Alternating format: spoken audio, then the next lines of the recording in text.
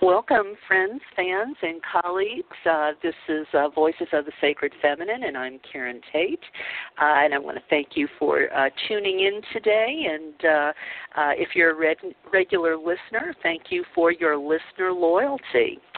And Alea Deo is the artist who opened up the show with that little snippet, Awaken, and somehow it seemed appropriate for the topic of today's show, which is about reincarnation and soul groups.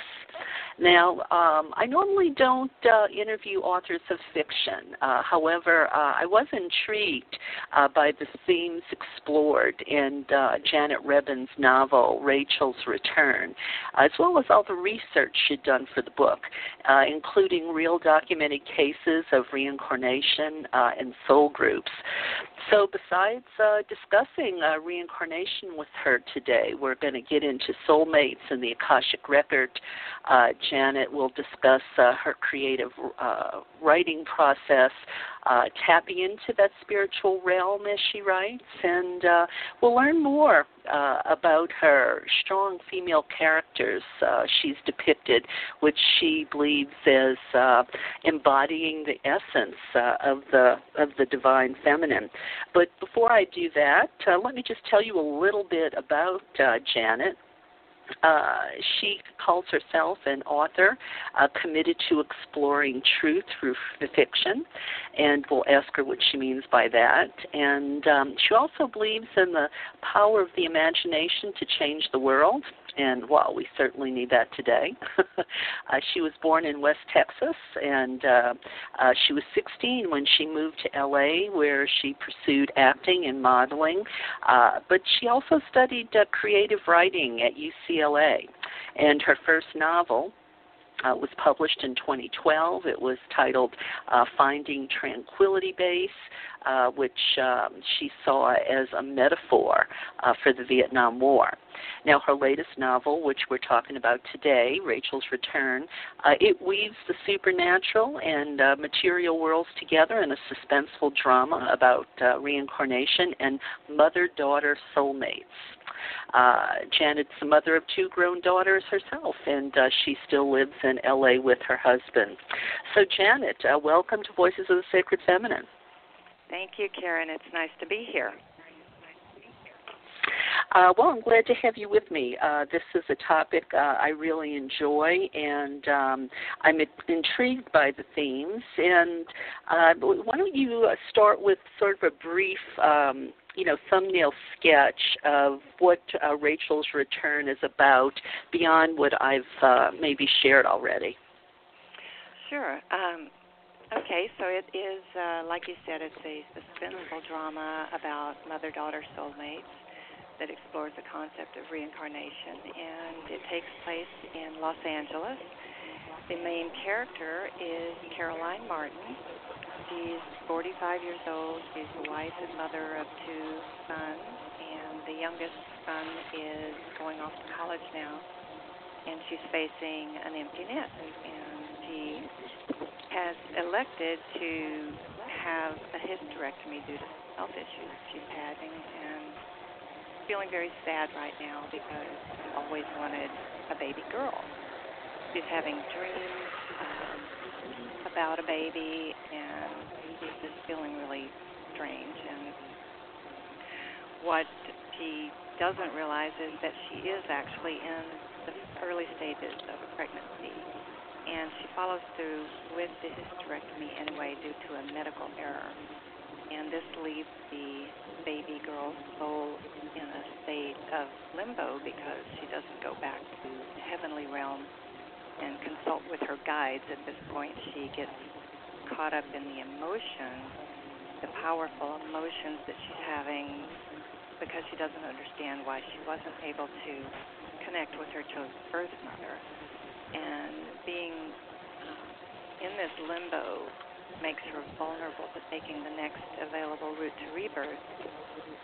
And this is through the next pregnant host that comes into her vicinity, and this happens to be a young woman named Marianne who is sharing a hospital room with Caroline, and she has been shot by her abusive boyfriend, and she's just gotten out of ICU, and she's in her 8th month of pregnancy, and the baby's barely hanging on, and of course she's unclaimed because most souls won't claim a mother who's in a situation like that unless they're desperate, and Caroline's baby girl soul is desperate at this point, so she ends up being born to this woman who's in this abusive situation, and that sets up the conflict for the novel. And in the novel, as you said, I juxtapose the earthly realm with all its drama and trauma with the spiritual realm, which is more buoyant, and I weave the two together, and there's multiple characters and storylines that come into play, and we solve the issue of getting these two soulmates back together. Wow, that's quite an interesting twist there. And I'm not going to ask you if it had a happy ending or not. Readers are just going to have to pick up the book and find out about that. But let me ask you, what was the inspiration here? I mean, I have to say, reading your bio, you with 2 sons, was this on any level, a biography? Your biography, autobiographical? No, it's definitely a novel, but that said, I believe that we bring quite a bit of ourselves into novels, whether we know we are or not. And I usually see this more in retrospect. But, okay.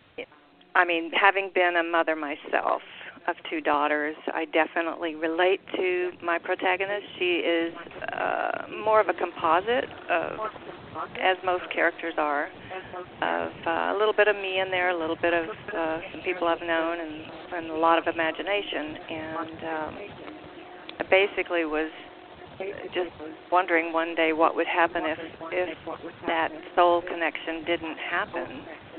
And I think only a mother could have that question come up in the first place. Sure, I get that. So you delve into the afterlife, reincarnation, soulmates, guardian angels.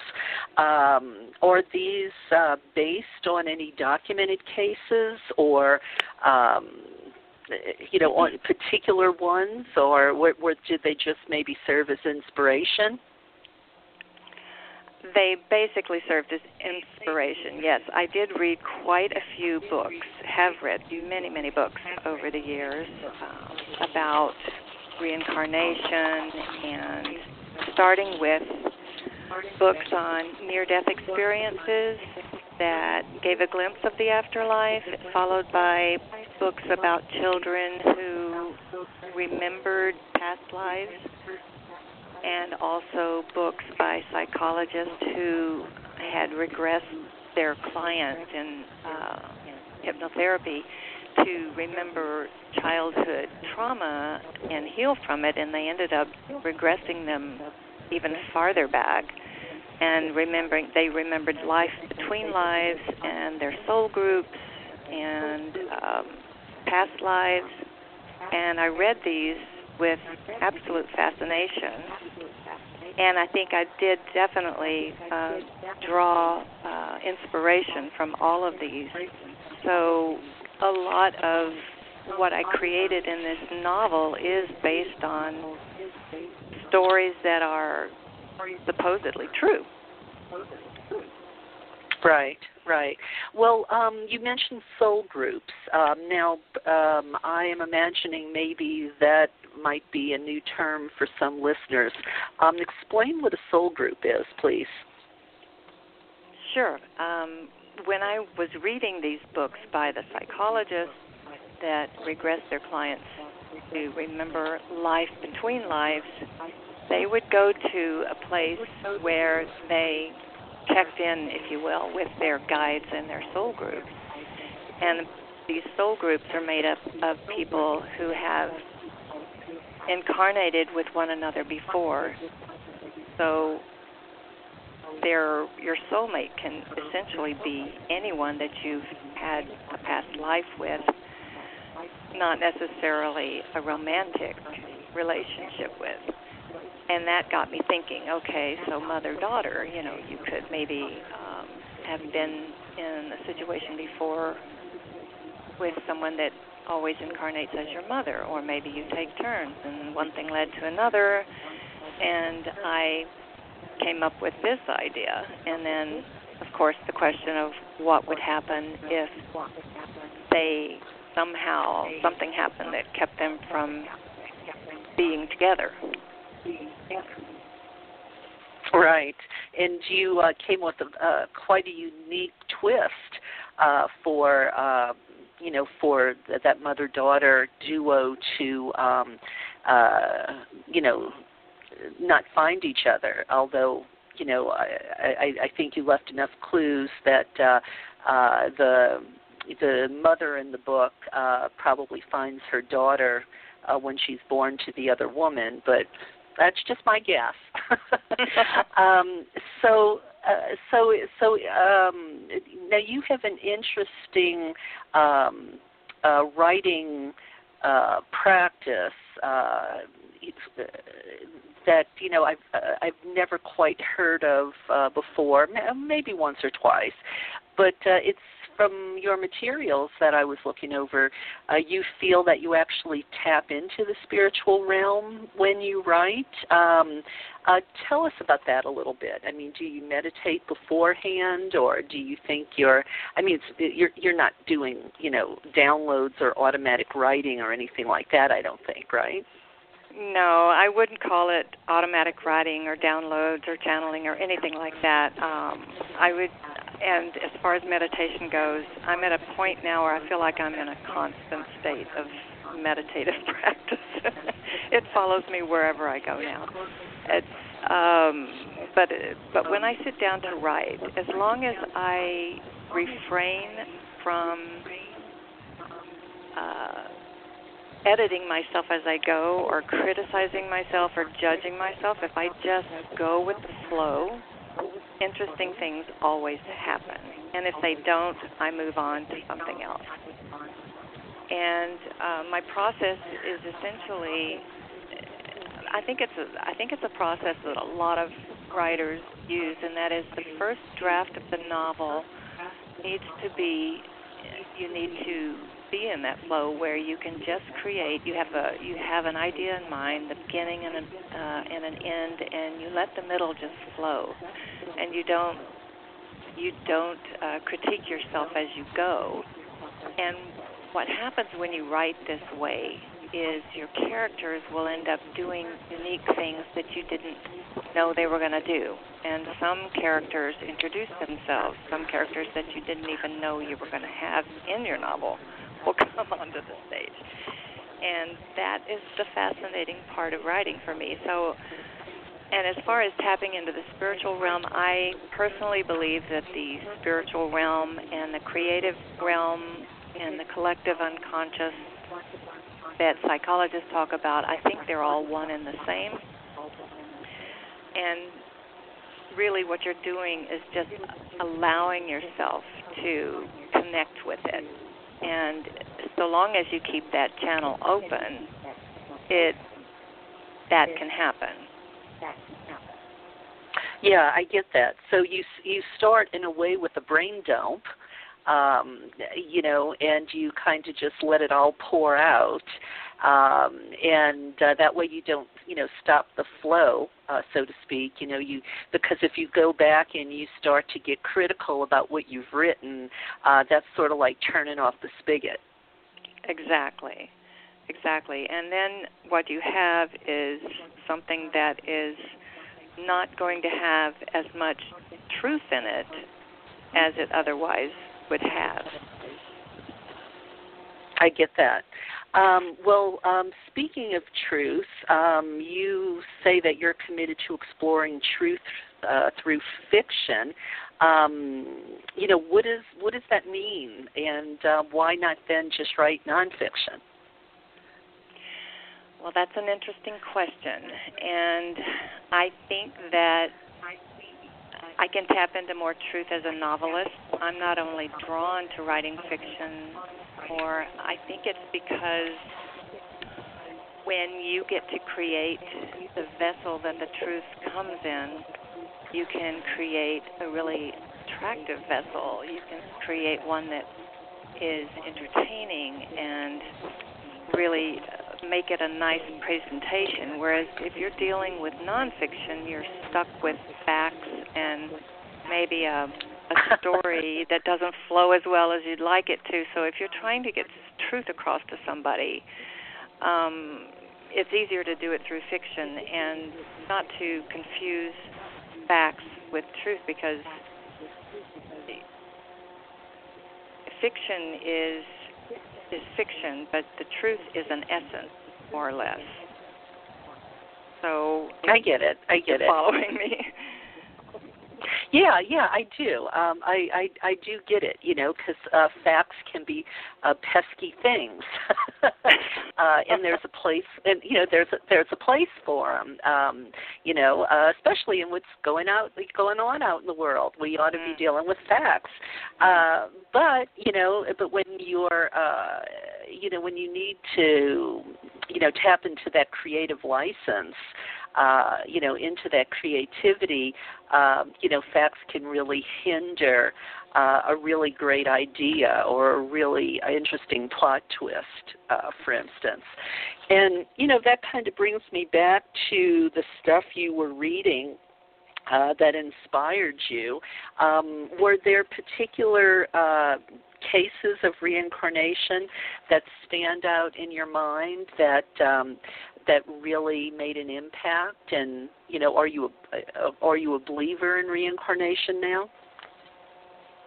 Well, there was one particular story, and I can't even remember what book I read about it in, but I believe it was one of the books about a child who remembered past life. But in this particular book, this person had been murdered, and it was a shock to his system. So when he passed on, his spirit, being in a place of not being peaceful, he didn't move back to the heavenly realm like he was supposed to. And I call it the heavenly realm for lack of a better name, but you can call it what you will. But he did not go back to the soul place and check in with his guides and his soulmates. He looked for the first available pregnant woman he could find, because he wanted to get back in a body as soon as possible to get revenge.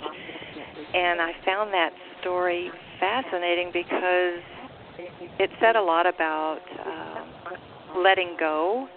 And, as in spiritual groups, you're always hearing, don't hold on, non-attachment, let go. And he did just the opposite, which is what kept him chained to the earth plane even after his death.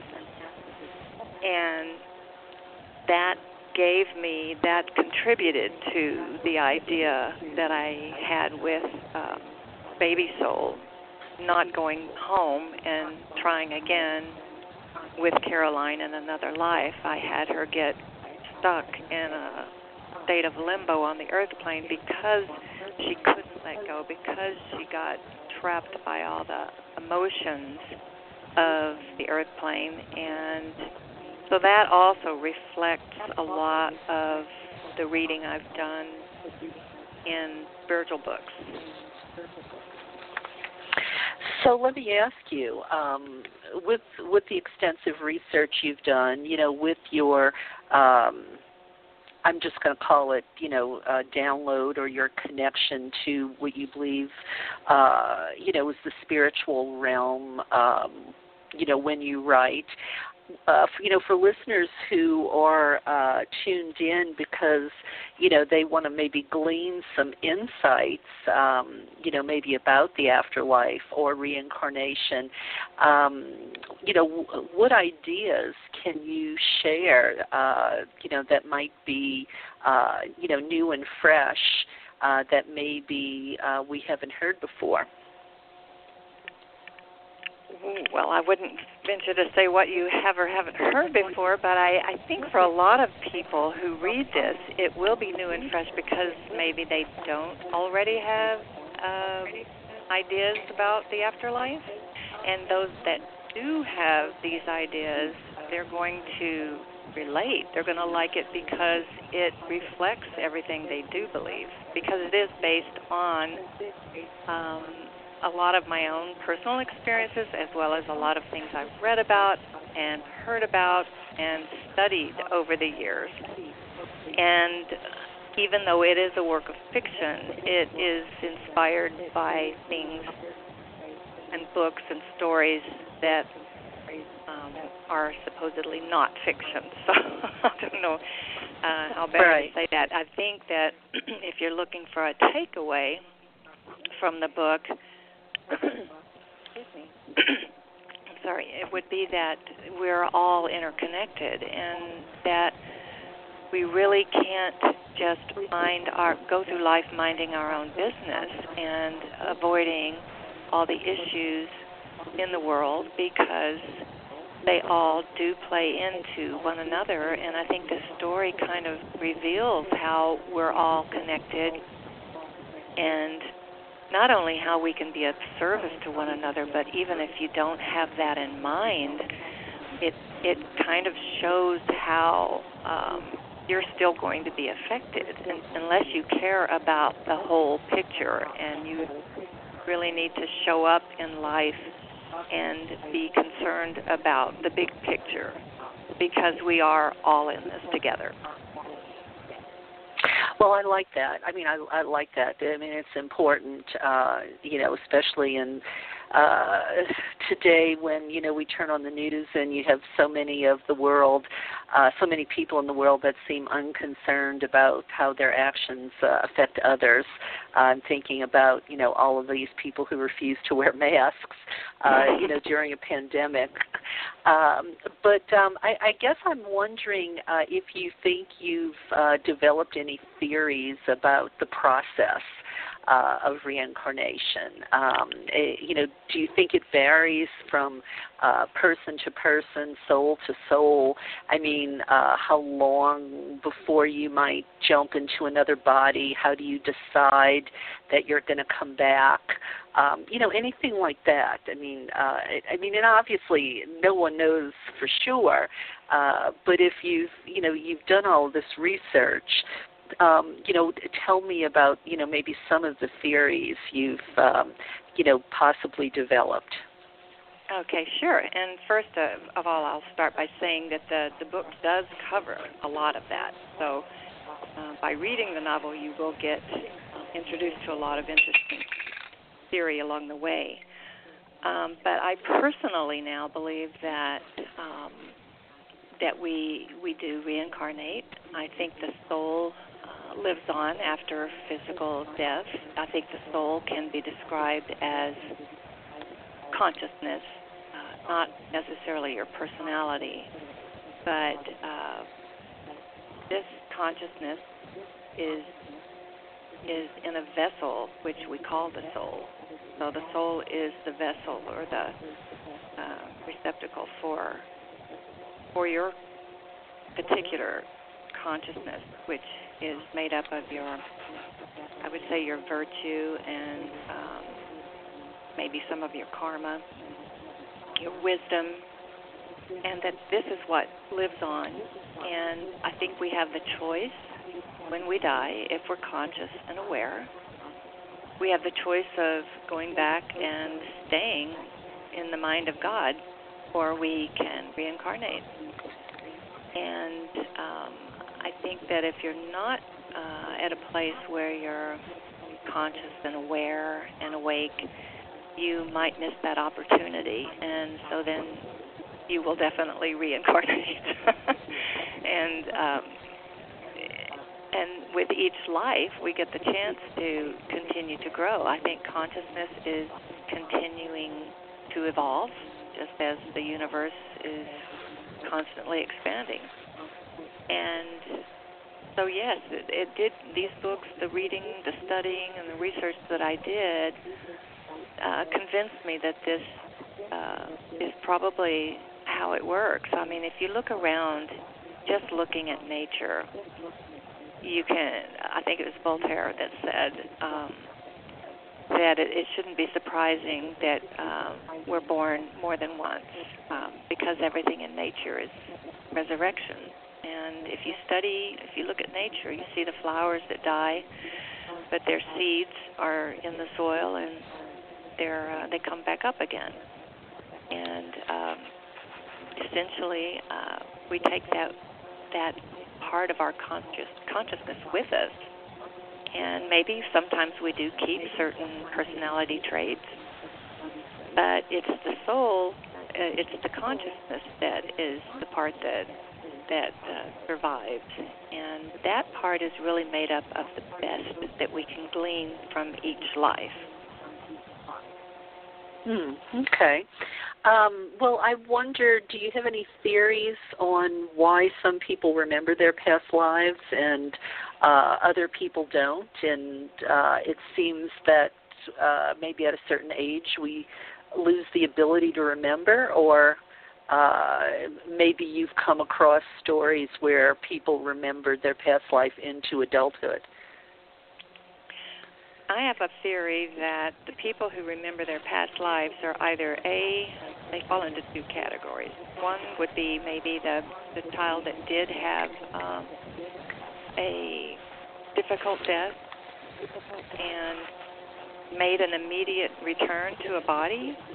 Then, and this is based on the stories I've read, that would definitely keep him a little more attached to the previous past life, and they tend to forget about it when they get to about the age of 5, I guess. But while they're very young, they can remember it, and if so long as they're with a parent that doesn't make them feel crazy for having these thoughts, if the parent listens and pulls it out of them, they remember it.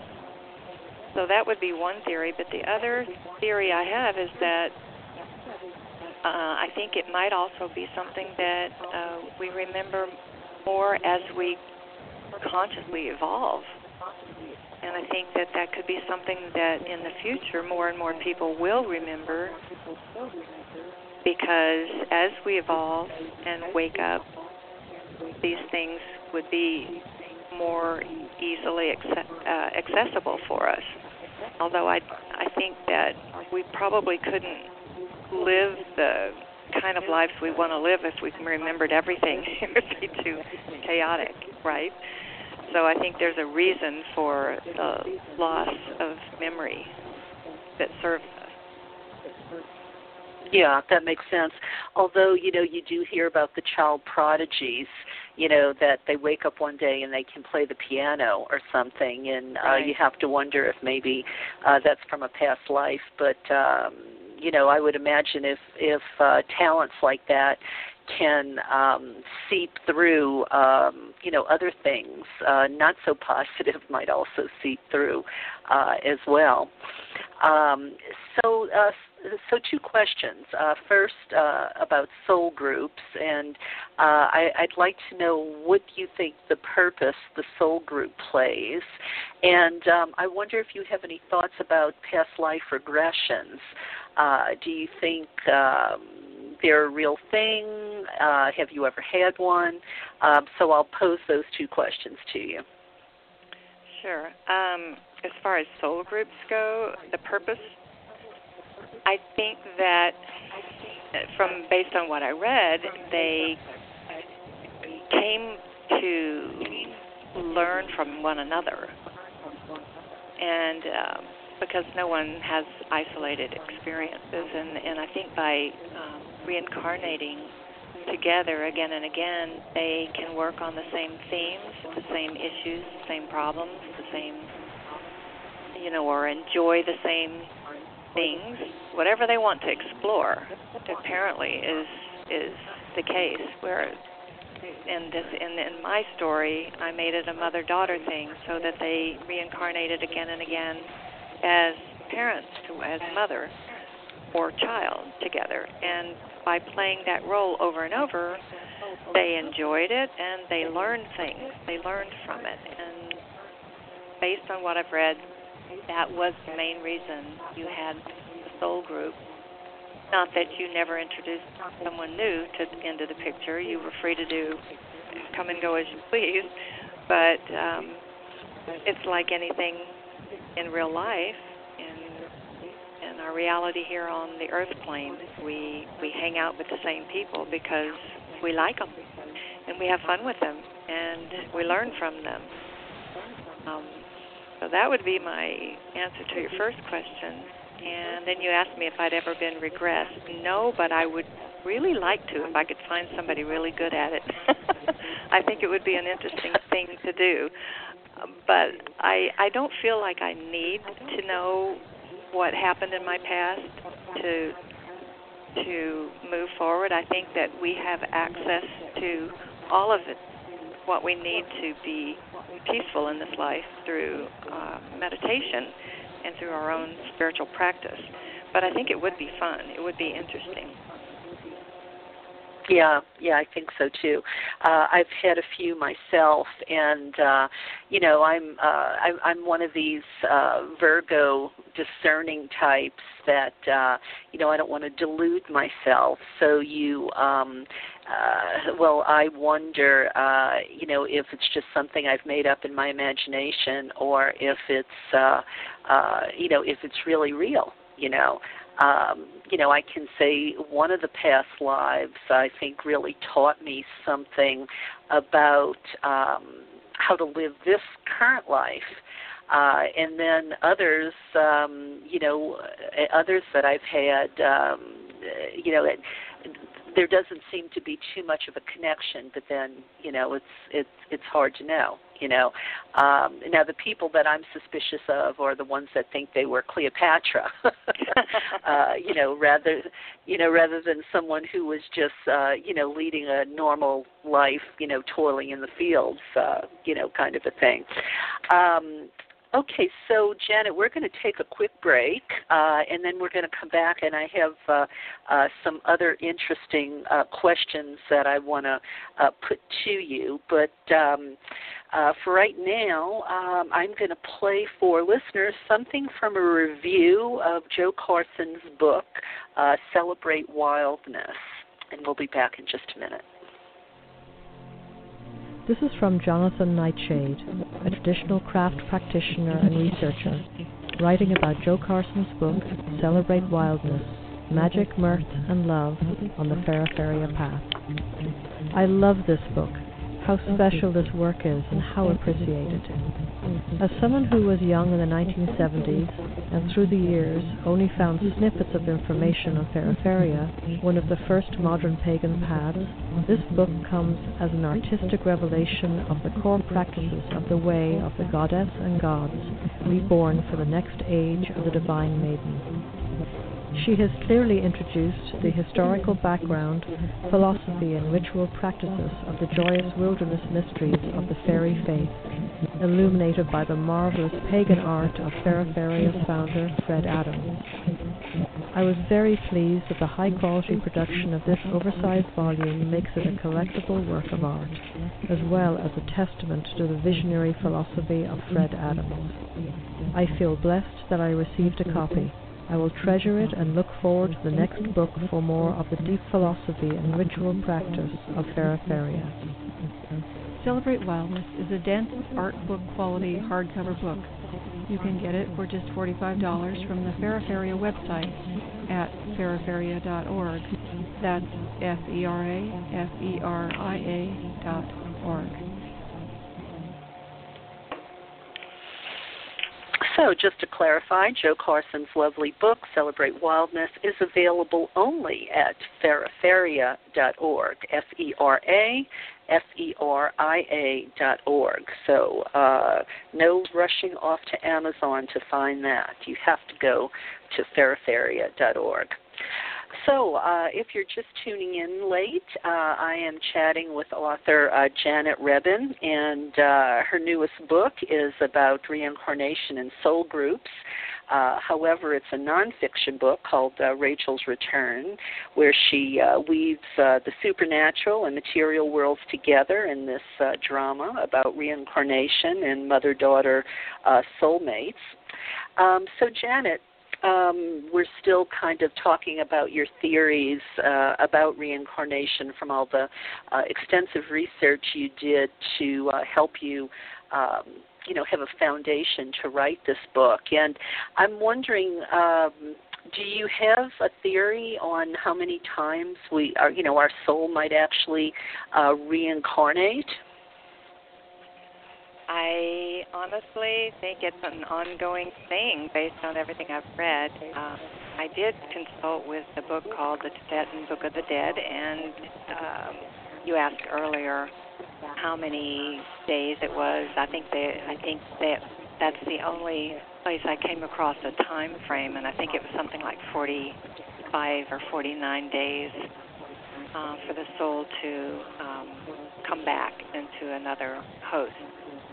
But I think that it's an ongoing thing until you take that option.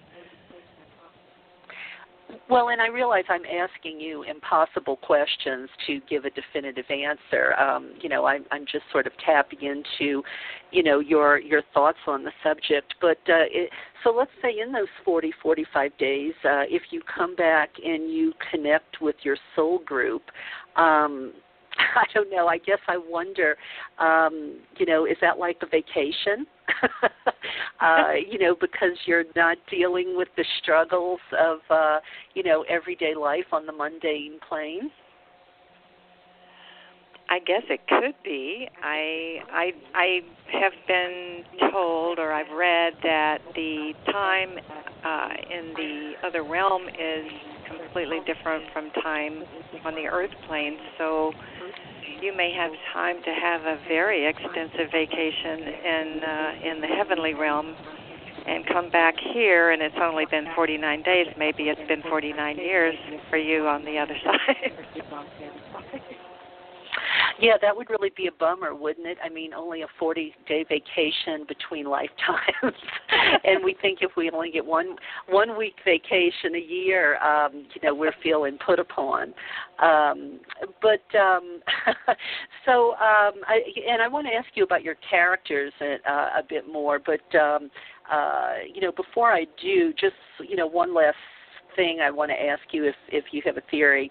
Do you think, after what, you've gone through to write this book, do we have any things we misunderstand, or is there any disinformation you think that's maybe out there about reincarnation or soul groups? I don't know how much disinformation there is about reincarnation and soul groups, but I think there's a lot of disinformation in organized religion. And I myself came from a religious background that had a lot of dogma that I've left behind. I kept my belief in the divine, but I let go of a lot of beliefs that were really not serving me, and beliefs that supposedly were handed down by God, but it's interestingly they get changed from time to time in the bylaws of the corporation that is behind the church. So do the research before you stake your life on a set of principles and beliefs. Yeah. Well, I think you're going to find a lot of listeners who probably just cheered when they heard you say that. I would not be surprised if most of my listeners are not part of the institutionalized church anymore. But what in particular just felt like an untruth for you? Well, I was raised in Texas my first 16 years of my life, and Texas is largely, there's a lot of Southern Baptists there, and so that was the church that I grew up in. In addition to that, my father's parents were missionaries to the Central African Republic for 20-something years on behalf of the Brethren faith, which I think is something in between a Methodist and a Baptist. So suffice it to say, I had a lot of religion in my growing up years, and my mother was one to take us to church regularly. So I was in Sunday school every Sunday morning, followed by church service, training union every Sunday night, followed by another church service, and Wednesday we attended choir practice, and in the summer times we had vacation Bible school. We also had girls auxiliary, so I learned quite a few Bible verses. And they still serve me, but I view them from a different perspective now. And so because I had this upbringing, I was exposed to quite a bit of dogma that didn't serve me. And the biggest one, I think, the biggest fear instilled in me was the fear of eternal hellfire. And as a child, this is really traumatic for children to have this shoved down their throat.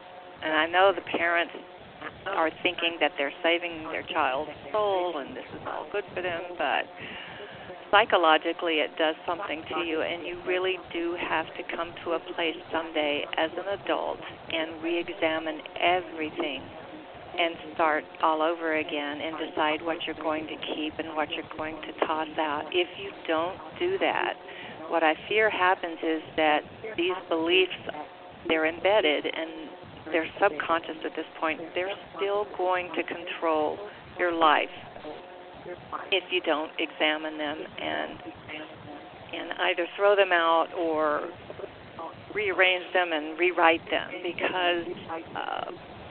because fear is, that type of fear serves no purpose.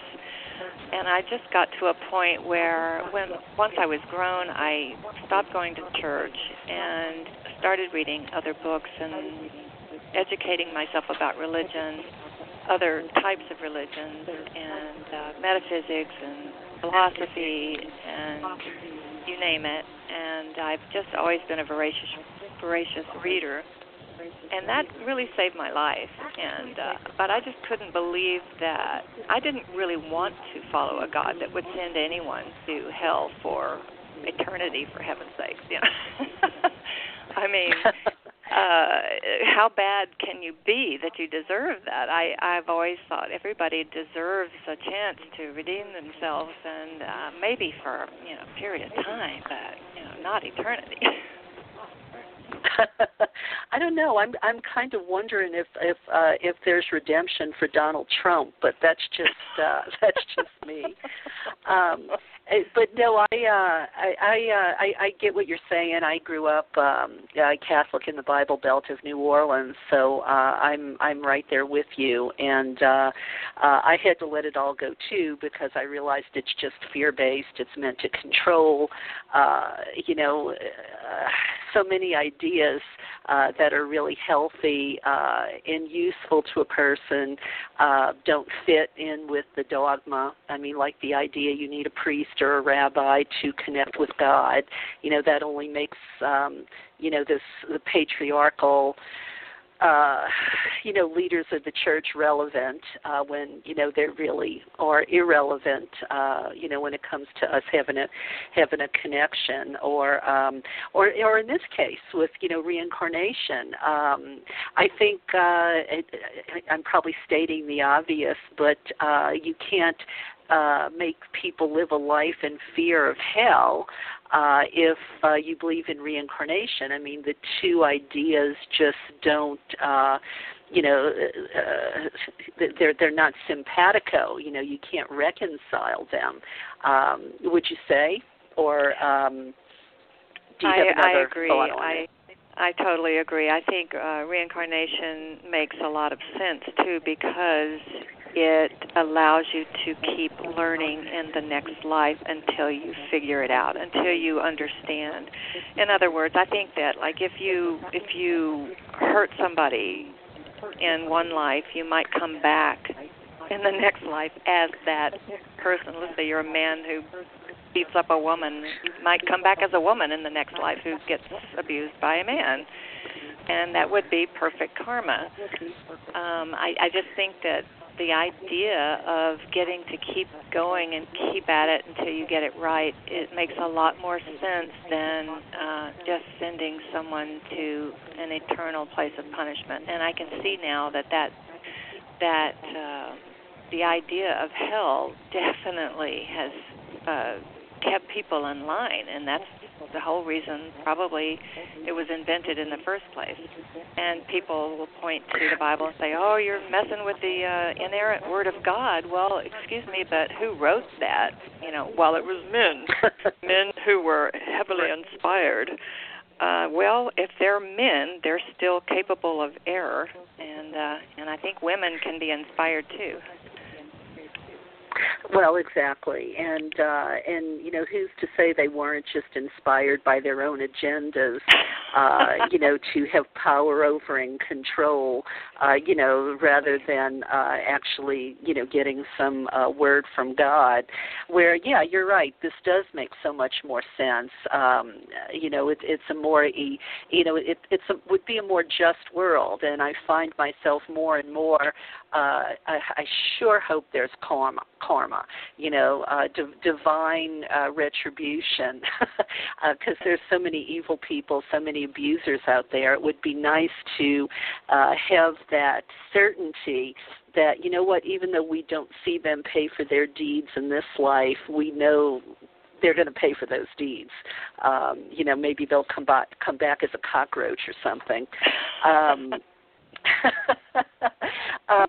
Well, and this might be a silly question, but do you think people actually come back as something other than human?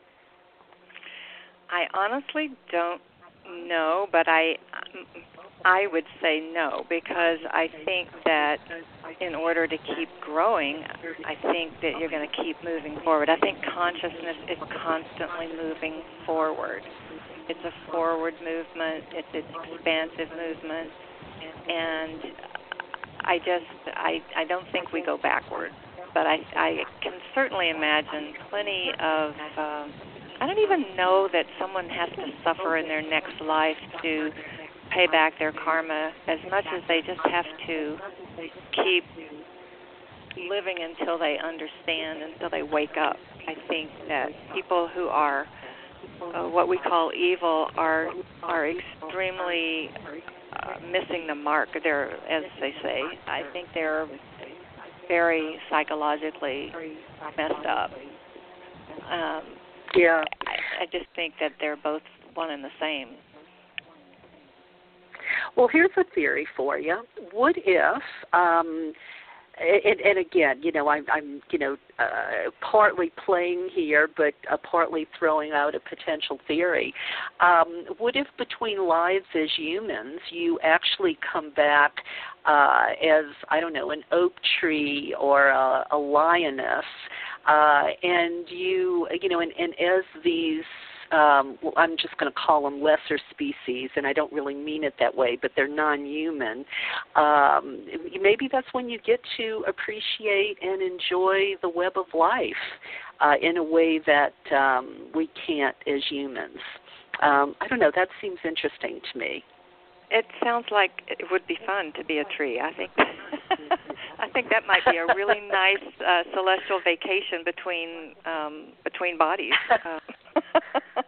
It would be very interesting. And I think if that's your belief, then that's perfectly fine. I think we're allowed to believe what we want. I think I have a theory now about belief systems, and that is that, especially since I've learned now that these belief systems that we've had in churches have morphed and changed along the way to suit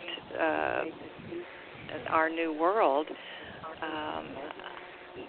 I realize that I think that we can create whatever belief system makes us the best person that we can be, whatever works for you, because we have that divine right to do that. And I think that we're all going back to God anyway.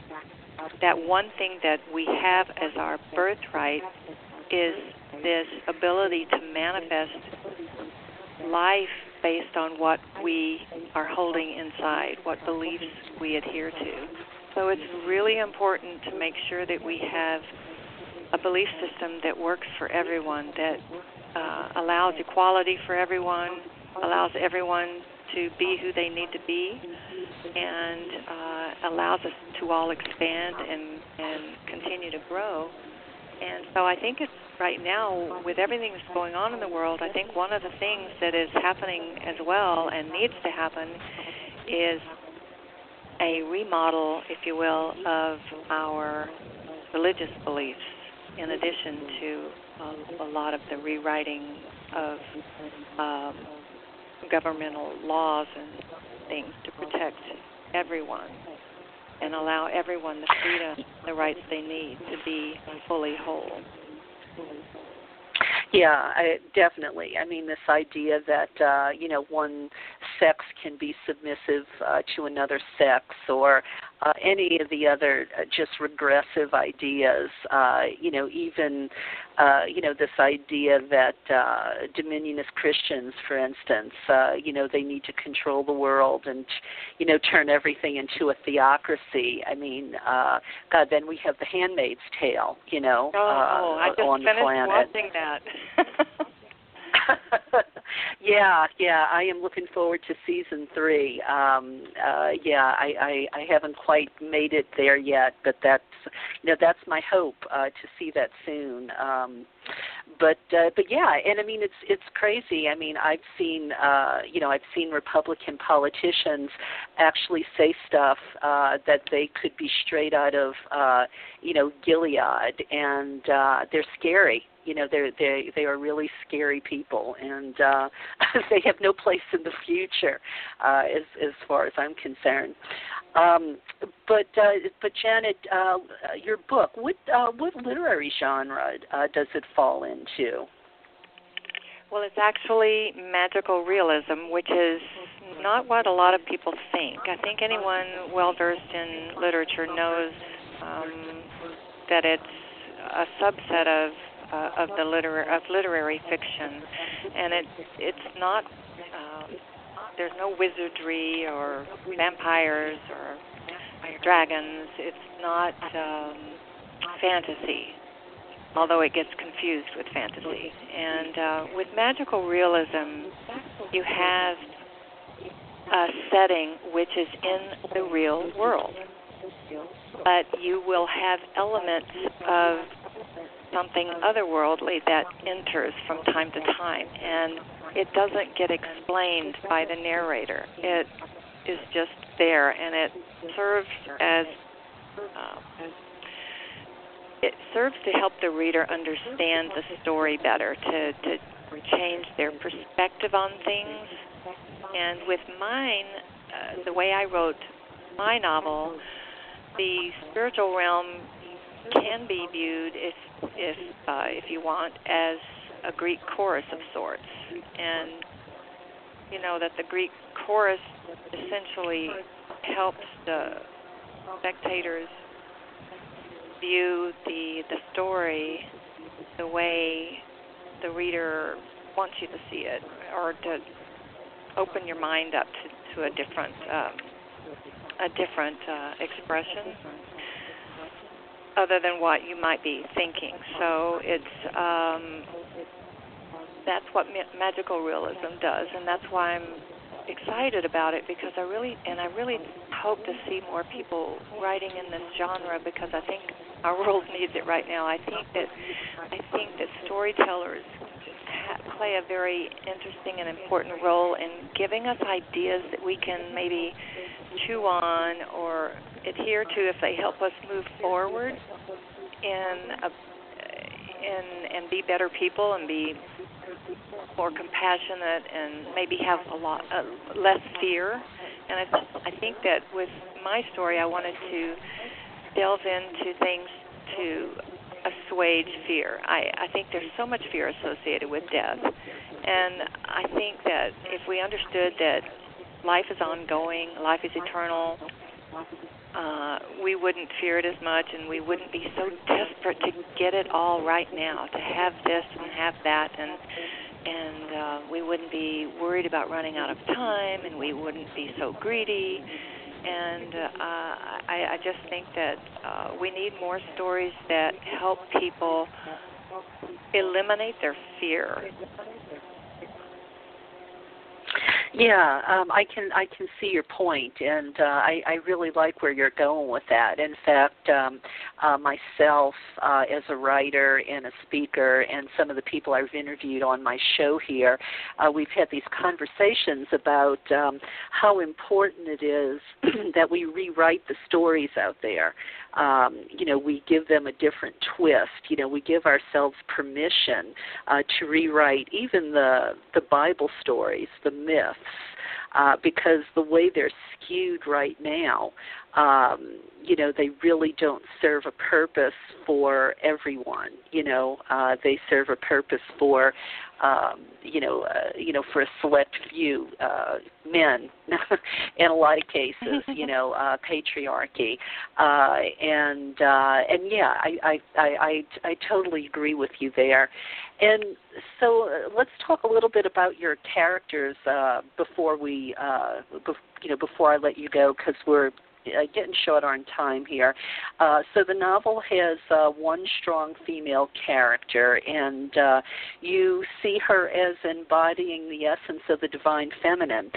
Is that the mother? And tell me about how you see her embodying goddess. Well, actually, the novel has 4 very strong female characters, although Caroline Martin, the mother, is the main character.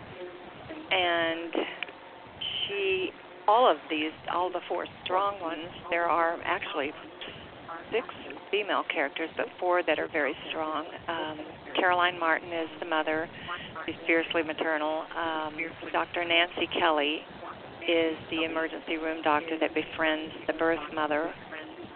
And Ragnar Sweeney is the nosy but caring, concerned next-door neighbor of Marianne, the pregnant woman. And then we have Marge Bechtel, who is the devoted and loving foster mom. Then we also have a couple of really strong male characters who are not your typical male characters. They have a lot of feminine energy in them in terms of they're very compassionate, they're very intuitive, and devoted to Caroline's husband, Jake, is very devoted to her, and so we actually have quite a bit of the feminine energy, I guess, in the characters that we're talking about, and I would say they embody the feminine energy in that they are all about connection and communion and feelings and emotions and relationships, compassion, caring, mercy. These types of things are all things that are part of the feminine energy. And we all have masculine and feminine energy in us, I think. And women seem to have more of it than men, but men have it too. And I think that we both need to be working our energies in the positive, because any energy can be worked positive or negative. And I think we're seeing in our world today, we see a lot of negative masculine energy being worked, which is all about what you said, domination and that kind of thing. But Caroline is very, very maternal, and she's happy to be there. She's not. She has stayed home and raised children. She's educated, and she was planning to go back to school to get her teaching credentials, but she really likes working with children. And then we have Dr. Nancy Kelly, she's extremely compassionate. That's why she went into being a doctor. She's also very intuitive, and she listens to the inner messages that she gets. And this is how the guides help these two soulmates come back together as they work through the sensitive humans. And the ones that are the most sensitive are these 4 women, and Midge Coffey, the detective, and the unorthodox detective, and Jake, who is Caroline's husband. Okay. Well, it sounds like you have an interesting group of characters there, Janet. So the book is brand new. If I understand, I think it just came out last month. Is it available in all the normal places? Yes, it is distributed to all the major booksellers wherever books are sold. You can get it online, and if it's not in your local bookstore, they can order it for you. Okay, and we need to mention the title again. We've spoken about reincarnation so much, we haven't reminded listeners of the title. It is Rachael's Return.